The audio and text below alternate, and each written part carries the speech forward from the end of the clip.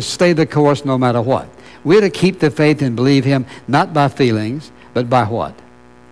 By simply trusting Him, not by sight. Then notice what he said. He says, I've kept the faith. I've finished the course. No matter what happens, Paul said, not giving up, not quitting, no matter what. Then he said, I'm looking for this reward. Notice how he said it. He said, in the future there is laid up for me the crown of righteousness, which the Lord, the righteous judge, will award to me on that day. Now watch this. This includes you, and not only to me, but also to all who love His appearing. Here's what he says. For all of us who are believers, the righteous judge has laid up. Now that word laid up means safety to the point that nothing can take it away. So he's simply saying to all of us who love Him, our Father, and the Lord Jesus Christ, the Holy Spirit, He says, there is laid up for us in heaven this treasure, this reward, this crown of righteousness which no one can take away from us. You know what that means? Absent from the body, present with the Lord, rewards. So why should you be afraid? Somebody says, well, what about all that sin I've committed? What about all those things in my life that have not been right? Well, He's going to reward us on the basis of the life that we've lived, the things that we have done that have been honorable and acceptable in His sight, and on the basis of the truth that you and I have known. And so every believer is going to be rewarded something. And so this is why people are so blind.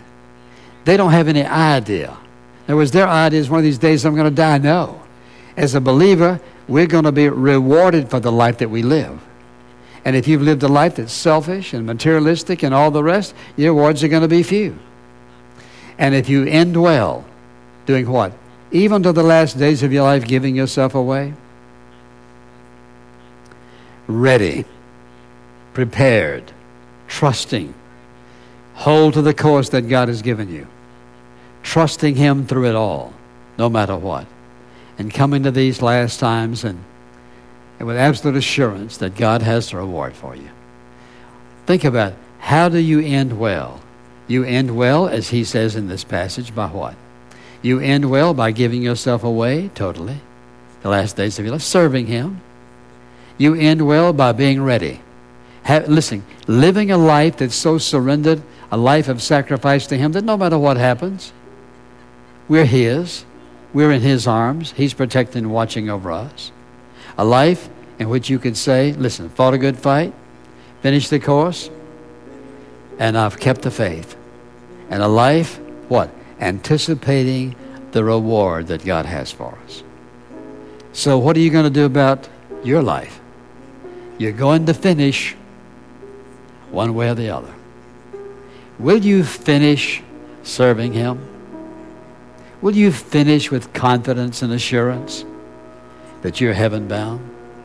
Will you be able to say, kept the faith, finished the course, ready, didn't give up, didn't quit? All the times I tempted to quit, tempted to give up, but as best I know my heart, I've tried to live an obedient life before the Father. Will you be able to say that? Then you have no reason to fear death, because you see you're living ready, and God is waiting to give you His reward.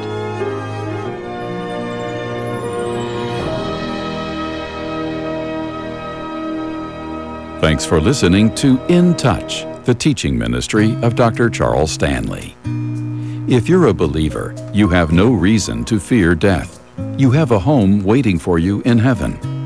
And the heavenly rewards you'll receive will be based on the Lord's evaluation of your service to Him, done in His name by the power of the Holy Spirit. Maybe you're not sure you're ready to face God at the end of your life. You can be. Stop by intouch.org to learn more about the assurance you can have through faith in Jesus Christ. To listen again, click on Today on Radio at intouch.org. If you'd like to order a copy of today's complete message, How to End Well, open our online bookstore. Again, that's intouch.org or call 1-800-IN-TOUCH. If you prefer to write, our address is In Touch, Post Office Box 7900, Atlanta, Georgia 30357. Is God trying to pry your hands loose from something you're holding too tightly? Hear how you can let it go just ahead in today's Moment with Charles Stanley. In our spiritual journey, we often have questions. How do I know God's will for my life? Does God hear my prayers? Why do bad things happen? The answers are found in the Word of God. But how do we know where to start? The free In Touch devotional can help point you in the right direction. With biblically based content from Dr. Charles Stanley, you'll gain insight and wisdom through daily devotions, Bible studies, and more. The In Touch devotional, delivered monthly to your mailbox. Subscribe for free at intouch.org/daily. Trusting God each day can be a challenge, but working to grow that trust brings greater joy and peace than we could ever find on our own. In Trusting God with Today, the 365-day devotional from the teachings of Dr. Charles Stanley, we are encouraged to believe in God's love and rest in His purpose for us. Available now at intouch.org/today. You're listening to In Touch. Anything we cling to other than Jesus will ultimately disappoint. With Insight for Believers, here's A Moment with Charles Stanley. When God asks you to lay something aside, believe me, He has something better suited for you than what you've been holding on to. Now, you say, well, I know that God is really working on me to lay this down, and I'm having a very difficult time doing it. Well, let me just mention something to you that may be a little painful. If necessary, He will start prying loose what you have such a grip on. How does He pry it loose? Pain, suffering, heartache, disappointment, discouragement, you name it. You see, God's goal is that He has the best for you. And in order for Him to have the best for us, and for us to enjoy that, there's some things in our life we have to surrender because, listen, all of us in life want this or want that, or we think that's best, or we begin to hold on to things. So what does He do? Because He loves us, first I think He makes a request, lay it down. And when we rebel against that or begin to try to explain it away and defend ourselves, He begins the prying process. And I can tell you that when He starts prying, you start feeling, and before long you're going to start crying. He's going to put the pain on you. And so when He sees the sinful results of something in our life that we have, something that's become God in our life, He's coming after it. It's like a bullseye to God. And so when He begins to pry things loose, lay it down. And remember this also. Not only will He take away those things that we grasp too tightly, but remember this carefully. Whatever you and I reach for too soon, ahead of time, and take for ourselves will crumble in our hands like ashes. We'll lose it. You and I can for sure trust Him in His decisions. What He takes away, He's got something better. Don't make Him pry it out of your life. It'll just be a painful experience that you could avoid. And my prayer for you is that you and I, all of us, would live lives that are being totally surrendered. And you see, that's not a one-time issue in life. I have to surrender this. Tomorrow I may have to surrender that. A month from now I may have to surrender this. And so we lay in these things down, and God is always coming back with something far better. Find encouragement to believe that our omniscient God really does know what's best at intouch.org.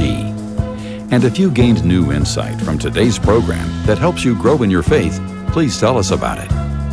Next week on In Touch, the unknown can be scary, but those whose trust is in Jesus don't have to live in distress. On Monday, we'll kick off 2024 with a lesson on facing fear with courage on In Touch, the teaching ministry of Dr. Charles Stanley.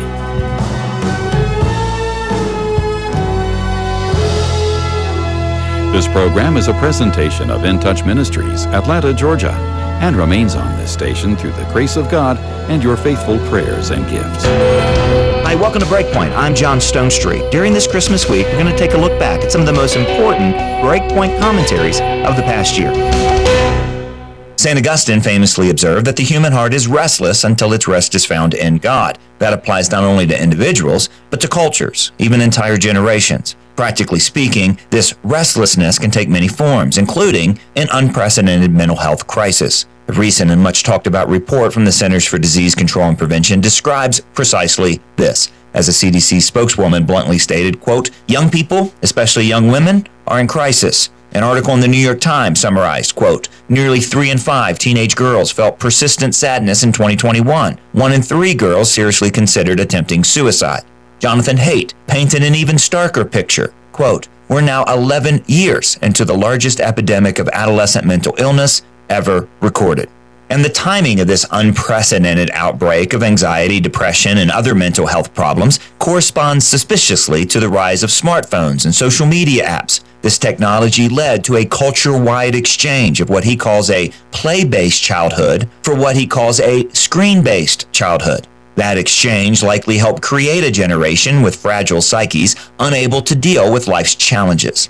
And one of the reasons that teen girls are especially hard hit in this crisis is that they spend more time on social media platforms and on websites that create social and body anxiety. Using the same set of data, political scientist and pastor Ryan Burge suggests that religious commitment is also another important factor. Those who rarely or never attend religious services suffer worse mental health than those who attend regularly or weekly. Altogether, and controlling for things like economics and education, Americans under 25 are just doing very badly when it comes to their mental health. On the other hand, the apparent insulating effect of religious faith and conservative philosophy is a fascinating aspect of this whole thing.